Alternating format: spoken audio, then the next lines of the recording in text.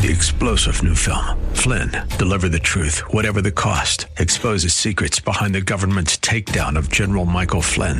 Flynn knew what the intel world had been up to. He ordered the first audit of the use of contractors. This set off alarm bells. He told the truth. He was the most dangerous person for Donald Trump to hire. They had to get rid of Flynn. Flynn, deliver the truth, whatever the cost. Available now. Watch it today. Go to salemnow.com. salemnow.com. This is Cornerstone Connection, the radio ministry of Pastor Gary Hamrick of Cornerstone Chapel in Leesburg, Virginia. Pastor Gary is teaching through Mark. Real love is calling, listen, truth opens up your eyes. Mercy is waiting for you with every sunrise. You know, every once in a while, open up the Bible, once in a while, if I just have some casual contact, if I just kind of brush up against Jesus, that'll be good enough. That's not good enough. We have to be intentionally pursuing Him with a passion. We have to be about just running after Him to lay hold of Jesus. The difference between this woman and everybody else in the crowd was that the crowd was just simply making casual contact. This woman was intentionally pursuing Jesus. And there's a big difference. How are you seeking Jesus? Is it with the level of desperation that the woman with the issue of blood did? Willing to break with societal and cultural norms in order to receive His touch? Or are you more like the rest of the crowd, simply enjoying the emotional and spiritual pickup you get from His teaching? In today's message, Pastor Gary will challenge us to examine our own hearts and see the desperate way we need the touch of Jesus.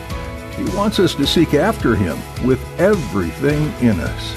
At the close of Pastor Gary's message today, I'll be sharing with you how you can get a copy of today's broadcast of Cornerstone Connection.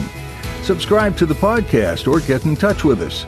But for now, let's join Pastor Gary in the book of Mark, chapter 5, with today's edition of Cornerstone Connection.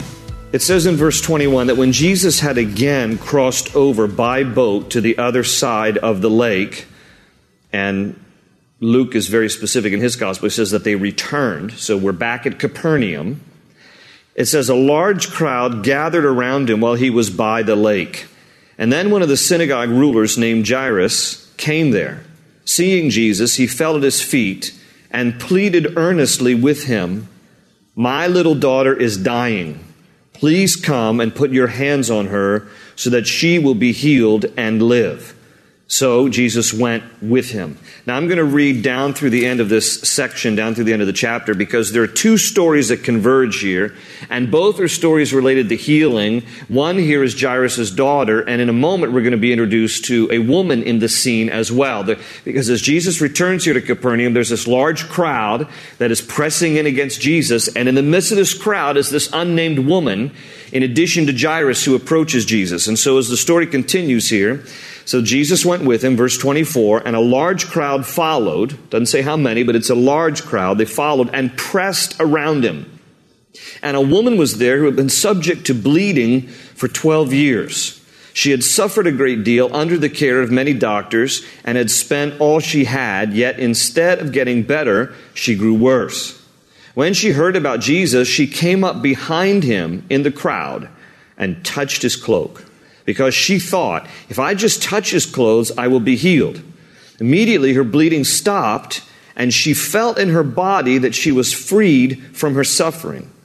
At once Jesus realized that power had gone out from him. He turned around in the crowd and asked, "Who touched my clothes?" "You see the people crowding against you," his disciples answered, "and yet you can ask, 'Who touched me?'" But Jesus kept looking around to see who had done it. Then the woman, knowing what had happened to her, came and fell at his feet and, trembling with fear, told him the whole truth. He said to her, "Daughter, your faith has healed you. Go in peace and be freed from your suffering." While Jesus was still speaking, some men came from the house of Jairus, the synagogue ruler. "Your daughter is dead," they said. "Why bother the teacher anymore?" Ignoring what they said, Jesus told the synagogue ruler, "Don't be afraid, just believe." He did not let anyone follow him except Peter, James, and John, the brother of James.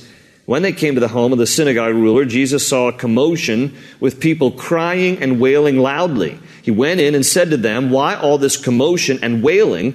The child is not dead, but asleep." But they laughed at him. After he put them all out, he took the child's father and mother and the disciples who were with him and went in where the child was. He took her by the hand and said to her, "Talitha cum," which means, "Little girl, I say to you, get up." Immediately the girl stood up and walked around. She was 12 years old. At this they were completely astonished. He gave strict orders not to let anyone know about this and told them to give her something to eat. So here we have this story. Jesus finishes ministry on the eastern side of the Sea of Galilee. He returns to Capernaum, which is his home base for 3.5 years of his public ministry. And he's met by a large crowd. He steps off of the boat and he's met by this large crowd of people that are actually physically pressing into him. If you've ever kind of been, at a busy time of metro, riding metro into D.C., or you've been to a ball game and, you're going through, like you're herded like cattle through the gates and you're like, pressed in against people. That's the scene here. That Jesus is being pressed in by people. They want a piece of him. I mean, in a good way. He's back. He is the healer. He is the one who's going to meet all their needs. Now, how many of them quite know that he's Messiah? It's unknown at this point. But they certainly see Jesus as someone who's going to do for them what they need. And, amongst all of the people here pressing in against Jesus is this synagogue ruler by the name of Jairus. Now, a synagogue ruler is basically a church administrator. So this guy had a leadership role in the local synagogue there at Capernaum.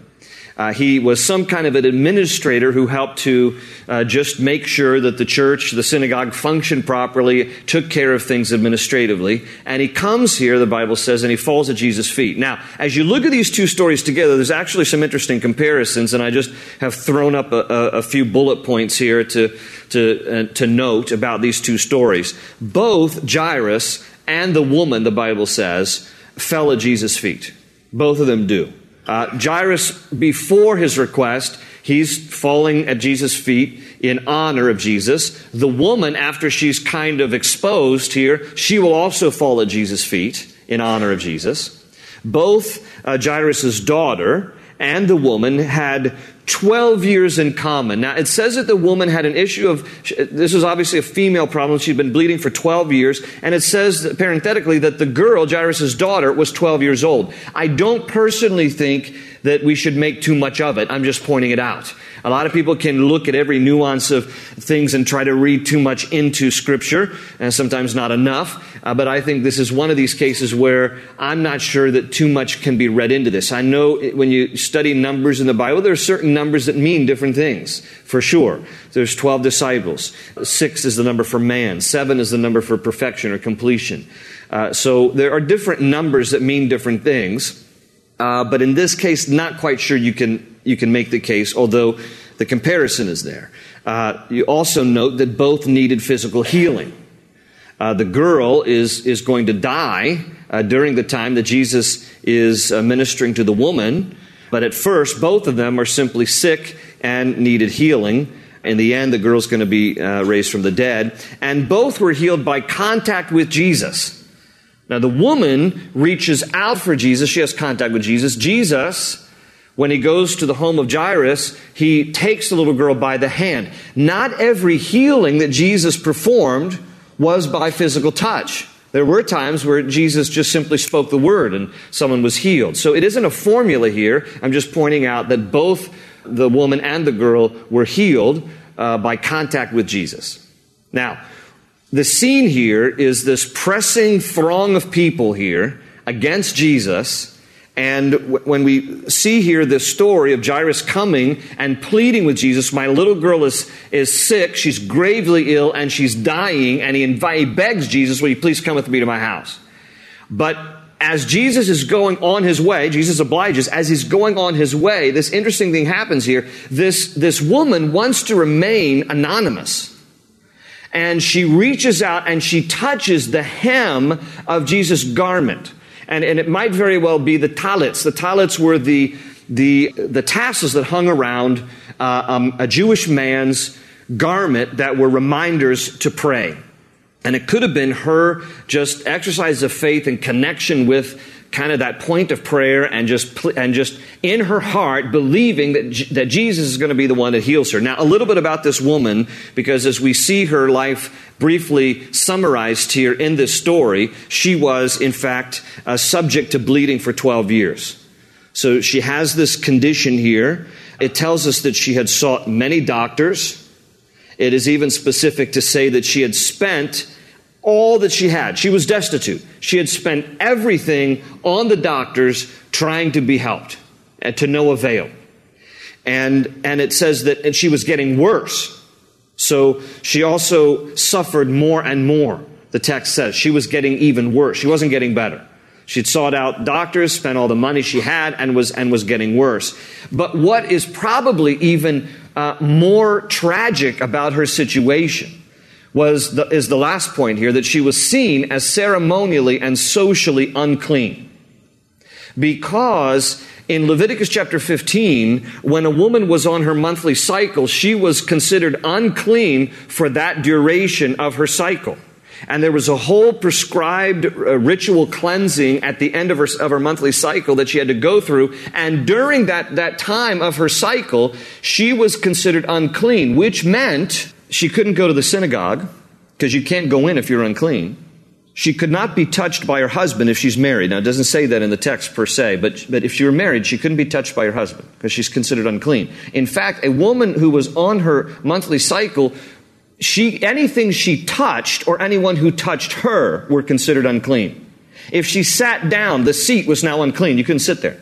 I mean, there's a very meticulous list of guidelines for a woman in this condition. Now, in her case, this is not just her monthly cycle. This is a problem that has lasted for 12 years. So the reason I say that this is probably even more tragic than the physical condition itself is because you have to try to imagine her isolation. She is completely socially and spiritually, in terms of going to the synagogue, isolated. Anything she touches is unclean and defiled. Anyone who touches her is unclean and defiled. She is completely isolated for 12 long years. If she's married, her husband can't touch her. She can't go to the synagogue. She is completely defined and isolated by her condition. So it is no wonder why she is kind of secretly approaching Jesus.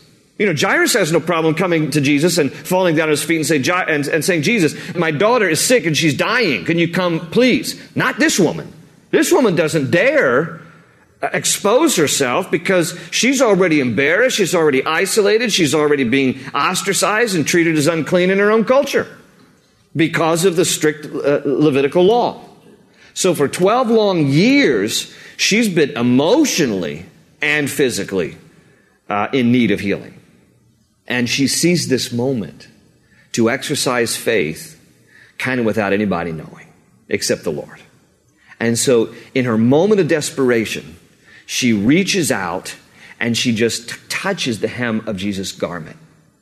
Now, Jesus looks around because he instantly, the Bible says, he instantly perceives that power has gone forth from him. And the Greek word for power there in the text is dunamis. It's the same Greek word for the power of the Holy Spirit in Acts chapter 1 and 2. So that dunamis power, we get our English word dynamite, Jesus knows, and if you have a King James Bible, it says virtue has flown from him. Power, it's kind of an interesting thing. Her life was pouring out. His life was pouring in. His healing virtue was pouring into this woman, and she was being healed and exercising faith, and she's doing it all kind of anonymously. But Jesus perceives that power has gone forth, and so he stops right here. He stops, the text tells us, verse 30, realized that power had gone out from him, and he turned around in the crowd and asked, "Who touched my clothes?" Now, Jesus is fully God, but he's fully man. There are certain limitations that Jesus experiences because though he's fully God, he has put himself within the confines of an earthly humanity. So he is still subject to some limitations, although he's fully God. Okay? Whether or not he knows who the woman really is, or he just is simply trying to draw out this conversation is unknown to us. Is it that it has not fully been revealed to him, or that he knows, but he's simply wanting to draw out this conversation? Whichever it is, the disciples respond. This is kind of funny. They say to him, in verse 31, well, you see the people crowding against you. His disciple answered, and yet you can ask who touched me? Again, go back to when you're being herded like cattle through Metro, when you're going downtown for a ball game, and everybody's pressing up against you. If you were to say, who touched me? Your friends would look at you and be like, what do you mean, who touched you? There's 100 people here, and 3 of them are pickpockets, of course, and they're all pressing up against you. What do you mean, who touched you? And so the disciples are like, what are you saying, Jesus? All these people are pressing up against you. What do you mean, who touched you? But there's some truisms in this story that I want you to note with me. And for you note takers, here's the first one. And I think this is an important point. There's a difference between casual contact with Jesus and intentional pursuit of Jesus. There's a big difference between casual contact and intentional pursuit.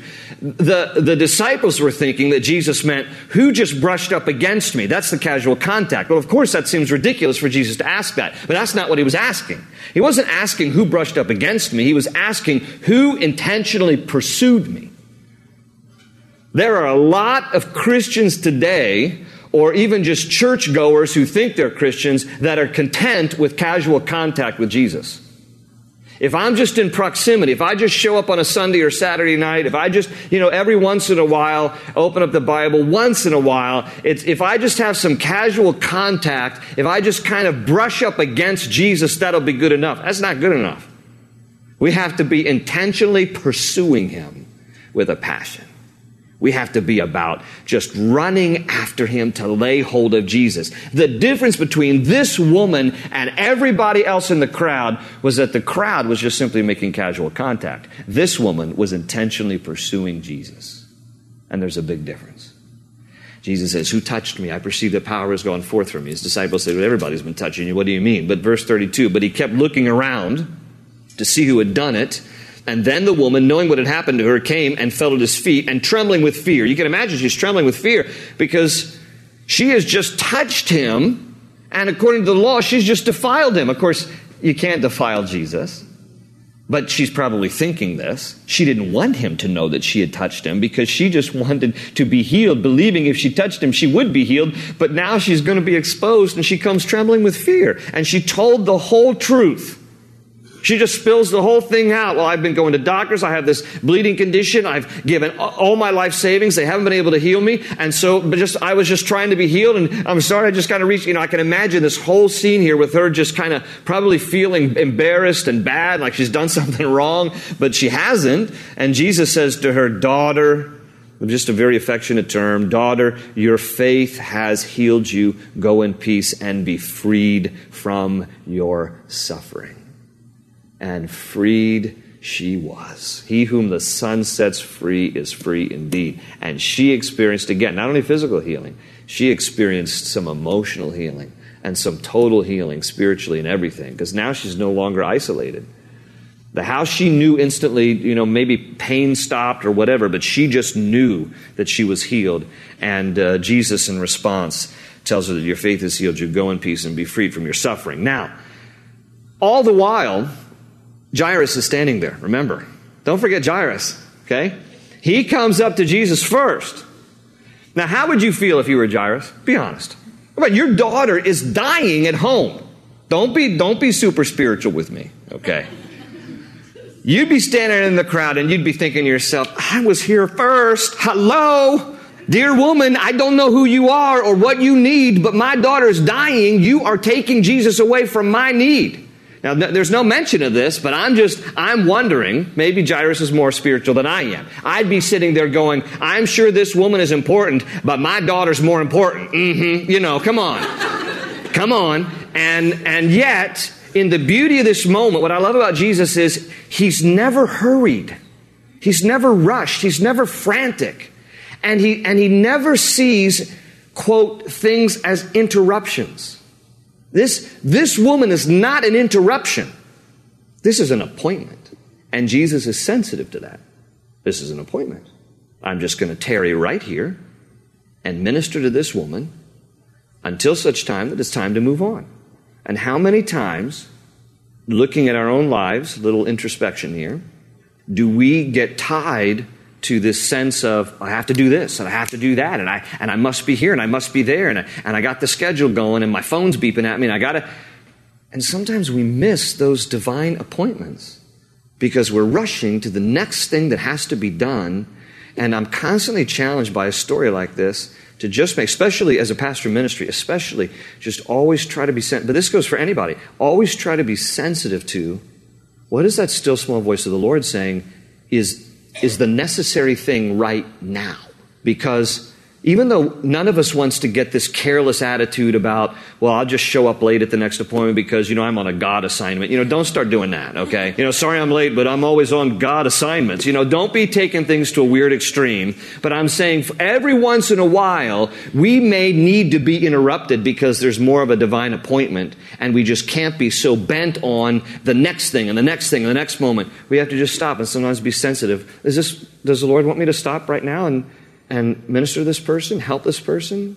What does God want me to do? And just kind of always be tuned into how the Lord wants to interrupt our schedule because he has something more of a divine appointment for us to be involved with. And so I love this about Jesus. Just not hurried, just always on this divine schedule, sensitive to the will of the Father. But Jairus is here. And as you think about just a truism related to this, is that God's delay is not his denial. The Lord was delayed in getting to Jairus. It wasn't a denial of Jairus' need. Sometimes when we feel like the Lord is not doing what we want when we want him to do it, don't interpret that as the Lord is rejecting you or he's denying your request. God is always doing what he wills in his perfect timing, and our challenge is always going to be in aligning our sense of timing with the timing of the Lord. It's always going to be a challenge.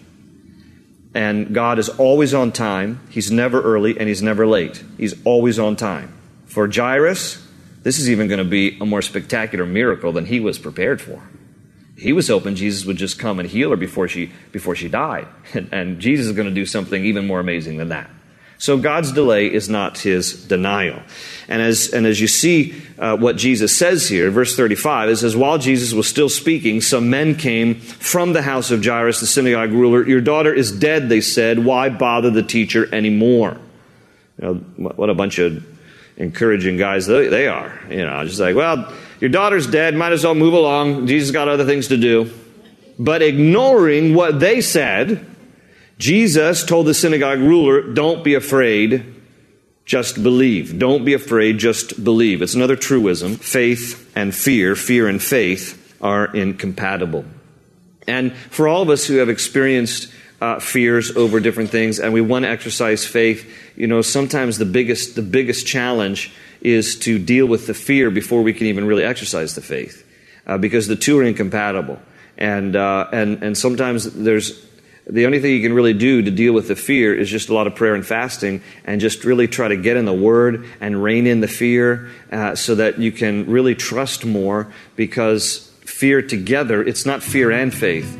It's either going to be fear or faith, and they are incompatible to exist together. Perfect love drives out fear, the Bible says. So I interpret that to mean the more I get Jesus, the more I get into his word and the perfect love of the Lord, the more I get more of him, then the less fear I have. Open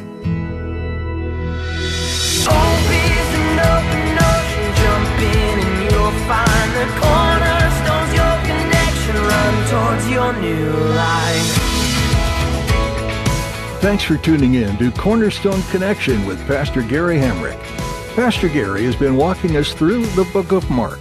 More than the other gospel books, Mark seems to have been written in a way that communicates the fast-paced course of Jesus' ministry, helping us realize it was only for a short time.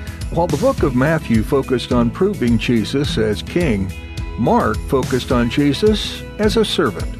Jesus repeatedly displayed his servant's heart through the various miracles he performed, caring for others above himself. Jesus' example of a servant is something that we should be humbled by and should follow in his footsteps by serving others. We'd like to take a step in that direction by serving you in some way. Can we be praying for you? We'd love to know what's on our listeners' hearts. If you're willing to share with us, our email address is prayer@cornerstonechapel.net. We'd love to meet you too. Come join us this weekend at Cornerstone Chapel in Leesburg. We're meeting in person as well as online, and you can find all the information you need on our website, cornerstoneconnection.cc. While you're there, you'll find additional teachings from this series in Mark and other series. That's all we have time for today. Thanks for tuning in to hear Pastor Gary on Cornerstone Connection. They say you're a wandering soul, that you've got no place to go, but still you know